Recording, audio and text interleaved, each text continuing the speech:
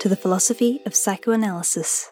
The lecture you are about to listen to was created by Associate Professor Doris McElwain. This course has been made publicly available, but was recorded for a live student audience. Please enjoy.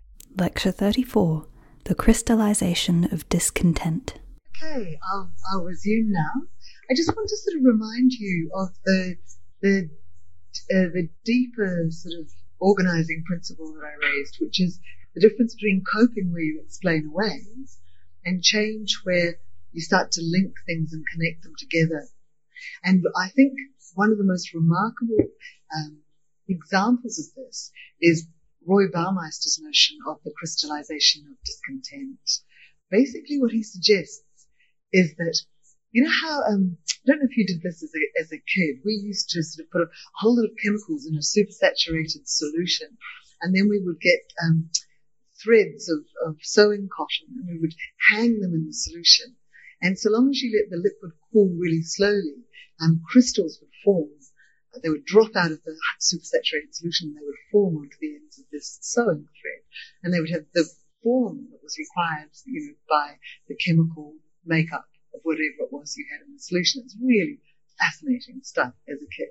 So what's happening here is that these links or bonds are being made between unpleasant life events, unsatisfactory life events, negative features of your situation.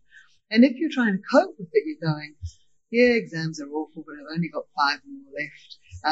Yeah, I don't have much money, but I'll only have to suffer it for 2 years. Yes, my roommate's not great, but I'll be able to shift in a year and a half. Okay, in other words, coping means that you explain away all of those things. But can you imagine where you wake up and you go, I've got no money, I've got 5 exams, I've got a lousy roommate, and I'm not putting up with it anymore, right? That's crystallization of discontent. It's all come together for you in some way. And usually there's something called the focal incident that just makes it all come together. It might be that you suddenly have to write a paragraph in your personality lecture about your life right now. And as you were writing it down, you're thinking, negative, negative, negative. My life, it's just negative, I can't go on like this, right? You've made the connections. You can't undo those connections once you've made them. Now, the focal incident of me getting you to write a paragraph about your life, that wasn't the straw that broke the camel's back. That's not such a terrible thing to ask. But it was the opportunity for the coming together of these things. So the focal incident doesn't produce the change. It allows the crystallization to occur, which produces the change. So that's the short story, and I'll just talk you through it. I put this article up online. It's one of my favorites. People say Roy Baumeister was writing this in a bit of a rush, but I actually really enjoy it as an article. So prior to the crystallization, sure, you might have had your complaints and your misgivings about a role or about a relationship or something that you do in life, but you tend to keep them separate. You explain them away. But the crystallization brings them together into a coherent body of complaints and misgivings. And it's not that the total number of negative features has changed, but with the crystallization having occurred, each negative feature reminds you of the other negative features. They kind of prime and cue each other in some way because of their associative connections. So the subjective impact of this can be utterly enormous. It might mean that you just go, that's it. I can't keep living my life in this way. I'm going to get a new partner or a new job, or I'm going to get a new house or whatever. If those events remained unlinked or unschematized or actively coped with, they may seem unrelated to each other and you can stay put. But once the crystallization has occurred, you actually can't return to that former pattern. The facts haven't changed, but you draw very different conclusions than you did previously. So I find things like this quite fascinating. And one of my students years ago said, can't there be a crystallization of content? And I'm not sure because we don't really explain away sources of happiness, but we do explain away sources of unhappiness to try and sort of keep them out of mind in a way. So I'm not sure whether you can have crystallization of content. I'm interested to hear what you think. And the focal incident might just be the dramatization of your source of dissatisfaction rather than actually being the principal source of your dissatisfaction. And there's all sorts of lovely evidence of this, of first-person accounts of life change, or marital breakup, and my second PhD student ever, Margot Oram, wrote a really beautiful PhD called Moments of Insight, and that's what she looked at, was a sort of like a positive crystallization which moved the person up an ego developmental level. They suddenly resolved what had been conflictual before in their lives and lived differently as a result of that. You can also get radical events that make you more like yourself, in a sense. In other words, you might have had certain dispositions as part of your personality, but then this novel or stressful or unexpected event comes along and it makes you even more like yourself. Okay, you probably know, if you're the sort of person that talks if everybody's silent and awkward, right? That's a real dangerous one to get into, because everyone else just gets more silent and more awkward and you can't stop, right? So that can actually have that sort of, I'm now completely wound up and I need a small lie down and a nap because I'm exhausted kind of effect. Yeah. To regression? Yeah. I don't know if it's regression so much as really revealing a dominant response tendency within your personality. But it might produce regression in a way. Because, let me think about that one. I can't answer that. Too good a question, right? I'll have to think about it. Kathleen Moffat used the example of girls who got their periods really early.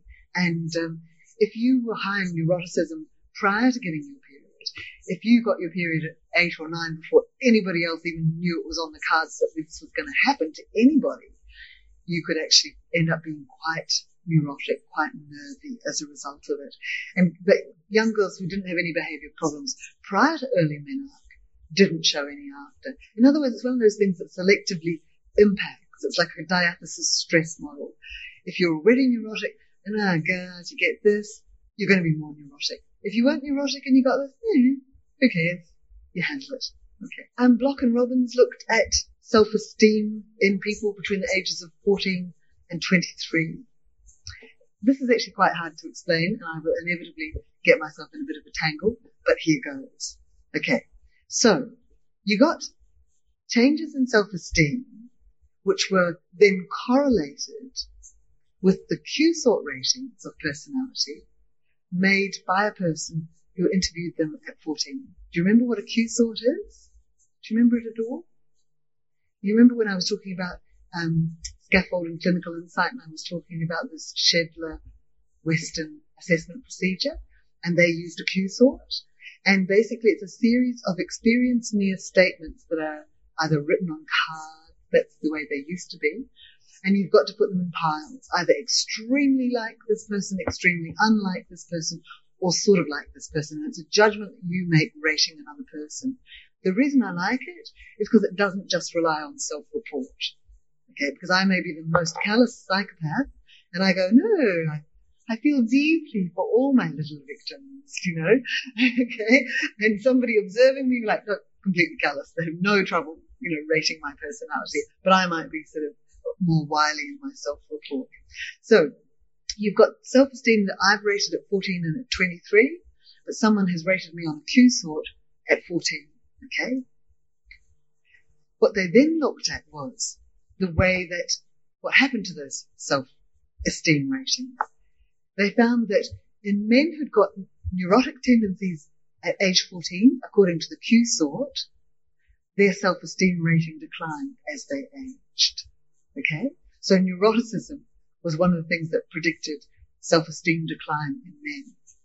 But what predicted self-esteem decline in women was a far broader array of attributes, namely agreeableness, extroversion, and neuroticism. So in other words, for women, it's not just that intrapsychic relationship, which is what neuroticism is. Oh, gee, I've got negative affective states and I can't terminate them. That's neuroticism.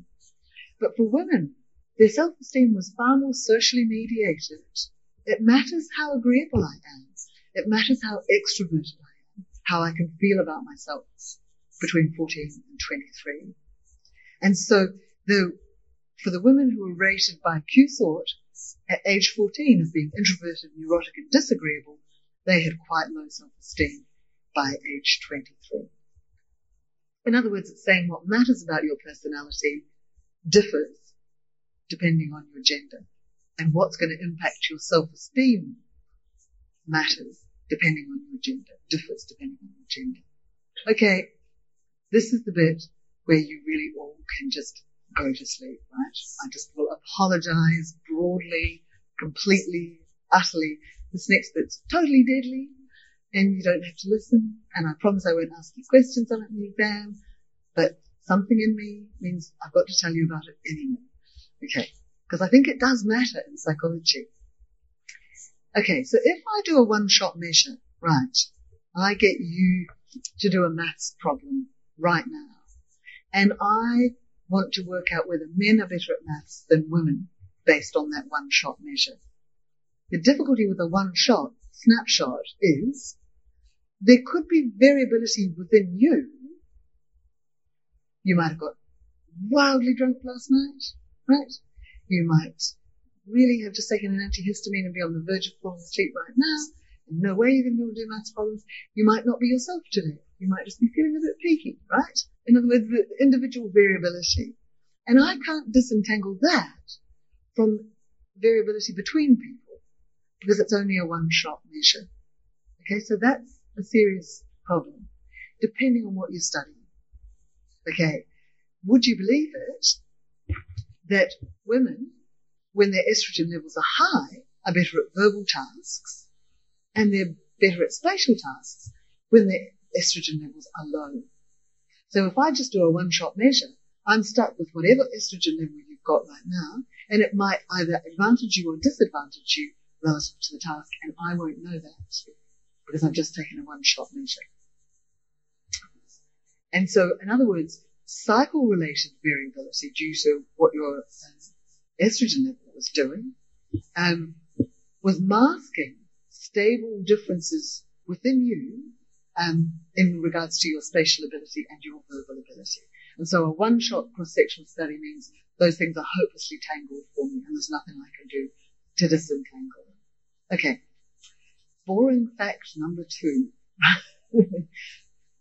I sort of like this one, but it is utterly boring. Right. The problem is, whenever we say what a person's personality trait is like, we compare them to some norm. Okay? So if I'm saying you're high on conscientiousness, I'm saying you're high on conscientiousness relative to other Australians of your gender and your age. Okay, and I always compare you to those norms if I'm being smart.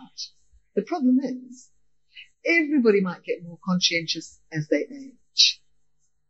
And so it looks like you're staying stable because you're only still one standard deviation above the mean in conscientiousness. But actually you're getting more conscientious. And I'm failing to see that because I'm comparing you to age relative cohort norms. Okay, so I miss the increase in conscientiousness. That's not such a great example, but that'll do. It gets the idea. Because we're all flying in loose formation in states, and if we keep comparing ourselves to other people that are at the same age and stage, you might not pick up on very real change that's there. Methodological issues, boring fact number 3. Test, retest reliability. Okay. The problem is that you just look at the total score usually, but you can get the total score and have answered totally different test items. Okay, so I might say yes to paranoid ideation in one, and then yes to night terrors in the other, and my neuroticism level is exactly the same, so the test-retest reliability is high. But I've changed, and the test has missed it. Okay, so that's boring fact number 3.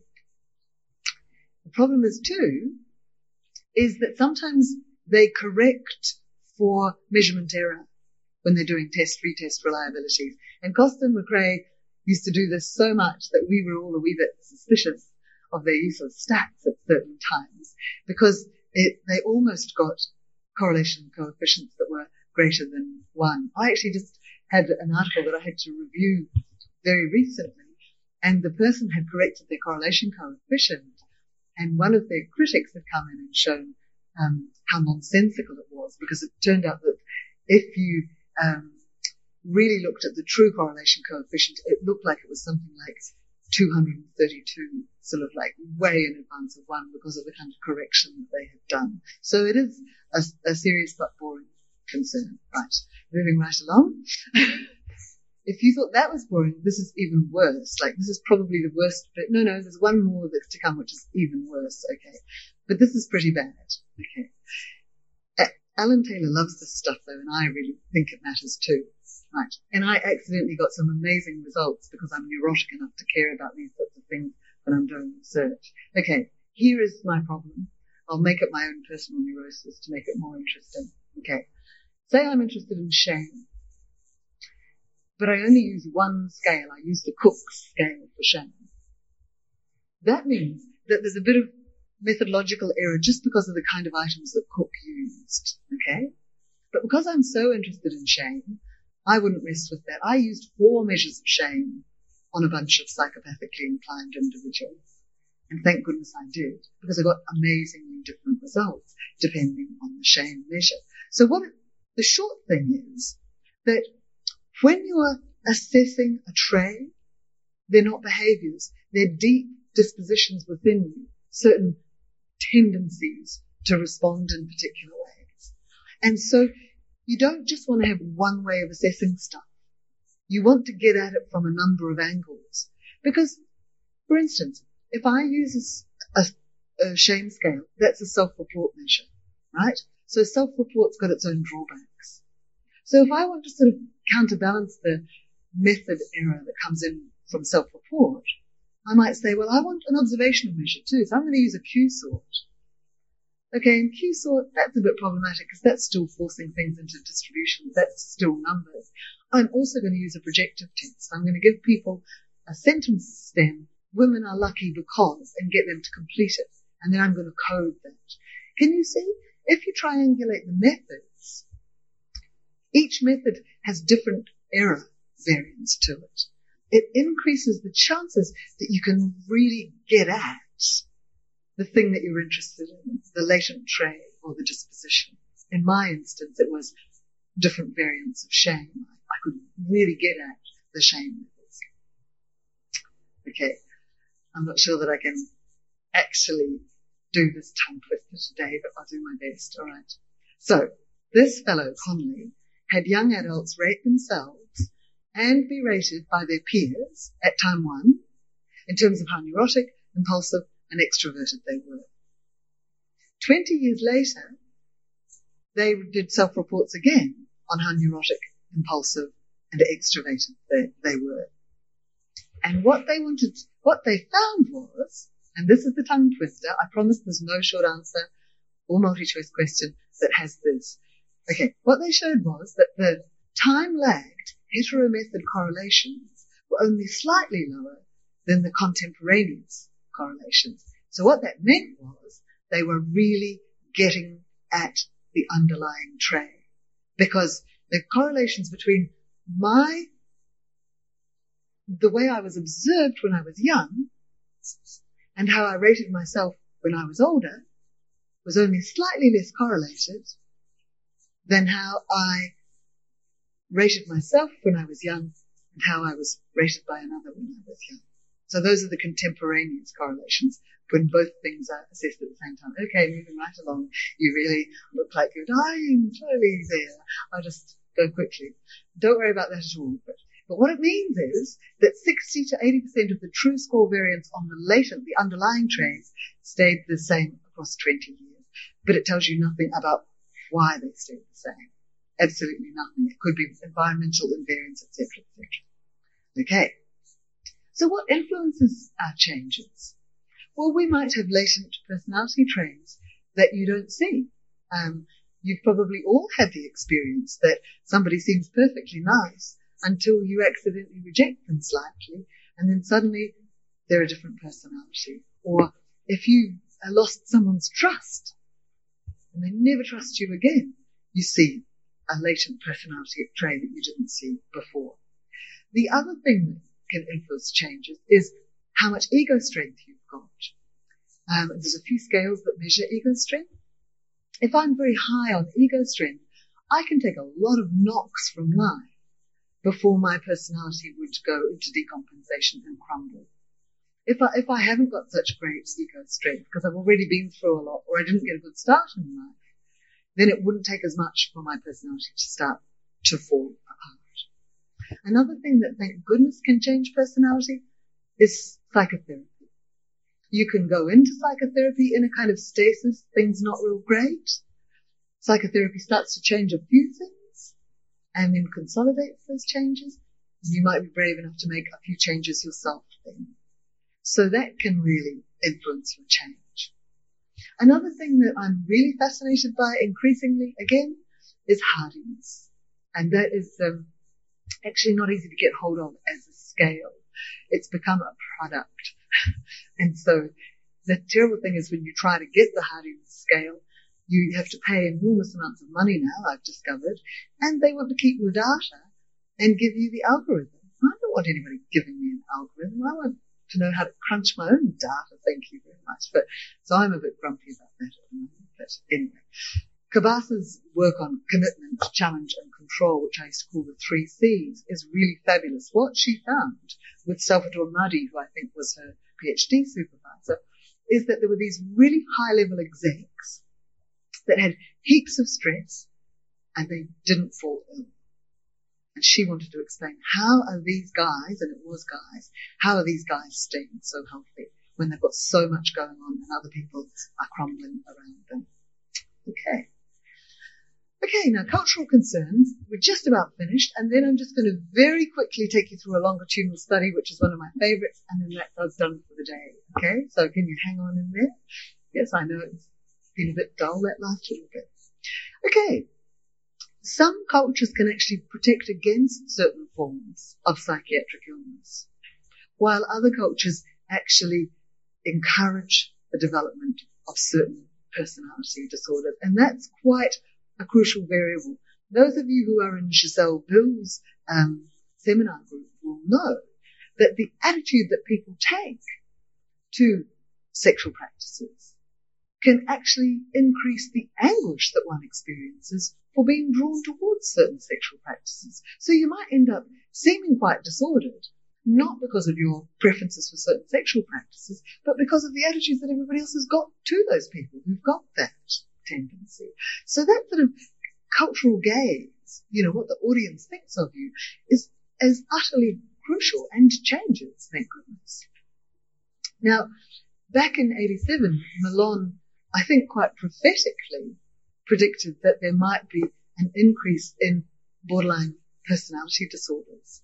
And there certainly seems to have been an increase. If the 70s and 80s were the culture of narcissism, I think we're definitely into a phase where borderline personality disorder seems to be on the rise, or borderline personality tendencies. I don't really hold much with BPD as a category. But what Malone says is because there's all this cultural pluralism and we don't know which standards to live up to, we can experience our identity as quite diffuse because we feel quite torn between different belief systems, and we've got quite different reference groups, and we don't know who we should look to find out whether or not we're okay. And of course, as we know, patterns of diagnosis change within a culture and across time, like the DSM is constantly being revised, as you know. So the summing up is there's not just stability or change. It depends on the definition of change, the research methods you're using, and the level of personality that's being addressed. Now just let me indulge very quickly because I really love this study. The reason I love it is they did the hard work. They didn't hand wave and say, oh, sorry, yes, we should have done longitudinal studies and follow children through the life course, but we're just going to take snapshots of first year students. They actually went out and looked at the life course patterns of explosive children. These are great studies to find online if you're at all interested. Okay, you probably remember from, I think, about the first lecture, I suggested that one of the major cultural achievements that required of us is inhibition. We have to learn how to delay our gratification. And I told you about the study where the little kids had to resist the marshmallows to get the block of chocolate later. And it's actually a very ubiquitous, in other words, broad occurring everywhere demand that society places on the developing child. And it requires that we develop ego control. And so they looked at kids that really didn't have this, the kids that responded to frustration and adult authority with quite explosive temper tantrums. And they said, what happens to these kids when they go through the life course? And it is a bit of a challenge to learning theory, because if behavior is maintained by its consequences, you wouldn't think this behavior would persist, because it's going to get really bad contingencies from the environment. And so it's no surprise that ego-resilient individuals show continuity across the lifespan. But why should these maladaptive behaviors persist? Because unfortunately what seems to happen, you think about it, you've got maladaptive behaviors, you tend to explode in the face of authority. Unfortunately, you explode in a really violent way, which gets the police attention, which gets you put in prison. And guess what? You're suddenly in a situation where if you didn't like authority before, you're really not going to like it now. And they're going to have minute control over every inch of your life. So you're going to experience even greater frustration, which is going to have greater impact on you and lead to greater exposure to authority. So you can see it's a vicious spiral in a sense. So why does this behavior get maintained? Okay, so what they found was that ill-tempered boys, 20 years later, have become ill-tempered men. They are even more under-controlled, irritable, and moody than their even-tempered peers. And what's fascinating to me is that they've gone down the socioeconomic ladder.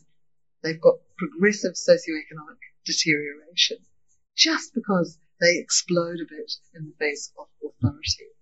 Childhood tantrums were as strong a predictor of their occupational status as the social class into which they were born. So, because they often don't stay at school, don't get learning, end up with jobs that don't pay as much. They were less likely to have intact first marriages at age 40. 46 of the explosive men, 46% had divorced compared to 22% of the more even-tempered men, and that was significant. Do ill-tempered girls become ill-tempered women? Well, it didn't seem so from the interviews. The women had managed to put on a good social appearance to seem quite sort of agreeable and benign. But if you didn't just look at how they presented themselves in the interview, you actually looked at the more objective indicators, the achievement patterns were no different from the men. They had married lower than their father's socioeconomic status. This was how they calculated the women's socioeconomic level by who they married. And 40% had married lower than their father's status compared to 24% of their more even-tempered peers. They were slightly more likely to be divorced, but they certainly had more marital conflict and were more dissatisfied with their marriage. When Block had a look at their ego resilience, you get the sense of an upward spiral in life. Ego resilience are people who've got what's called characterological integrity. In other words, integrity means what you say fits with what you do, fits with what you feel. You're the same person, to somebody who's superior to you compared to subordinate to you, and you're resourceful. And they found great continuity between what they were like at high school when they first started high school and what they were like in their mid-40s. They had sustained dependable, productive, ambitious, bright sort of lives, valuing intellectual matters. But I thought this was quite interesting because, life does wear you a bit. They had lost a little bit of their warmth and sympathy by their 40s, probably a few hard knocks, but they still were deficient in warmth and sympathy. But the unsettled under-controllers, I have great compassion for these people. I think they probably would be better in another cultural setup. They're impulsive, they're changeable, they're rebellious, they're talkative, they're hostile, they're unconventional. You sort of think, if they didn't get forced to sit still at school, they'd probably be okay. They'd find their niche somewhere. But, the society sausage machine means that they have to knuckle under and adjust. And by the mid-40s, they were very similar. They were very high on job changes, quite low on socialization and self-control. So in other words, yes, there are changes, but there are also quite deep level continuity, and the continuity can sometimes be a diverging continuity. Things can get worse for some people and can stay quite benign for others. Now, the vulnerable over-controllers, these were the sort of slightly neurotic people, I suppose, who really want to keep the environment under control because they're not comfortable with things being sort of loose and free. So they go from being aloof, thin-skinned, ruminative, distrustful, submissive, defeatist, introspective, aren't they amazing adjectives, to being bachelors in their mid-40s. Very, very controlled, wanting to keep, to create a good impression, but not very accepting of themselves. So they haven't got a lot of self-compassion. Okay, thank you so much for your attention. That was Lecture 34 from the series Philosophy of Psychoanalysis, presented by Associate Professor Doris McIlwain. This is the final lecture in this series. Please check out 3 Associating, a new podcast on psychoanalytic supervision, to continue your exploration of psychoanalysis. Wishing you all the best, and thank you for your support of this podcast. The theme song to the show was created by Rose Mackenzie Peterson. The producer is myself, Nina McIlwain. Thanks to Andrew Jeeves and John Sutton. Speak soon.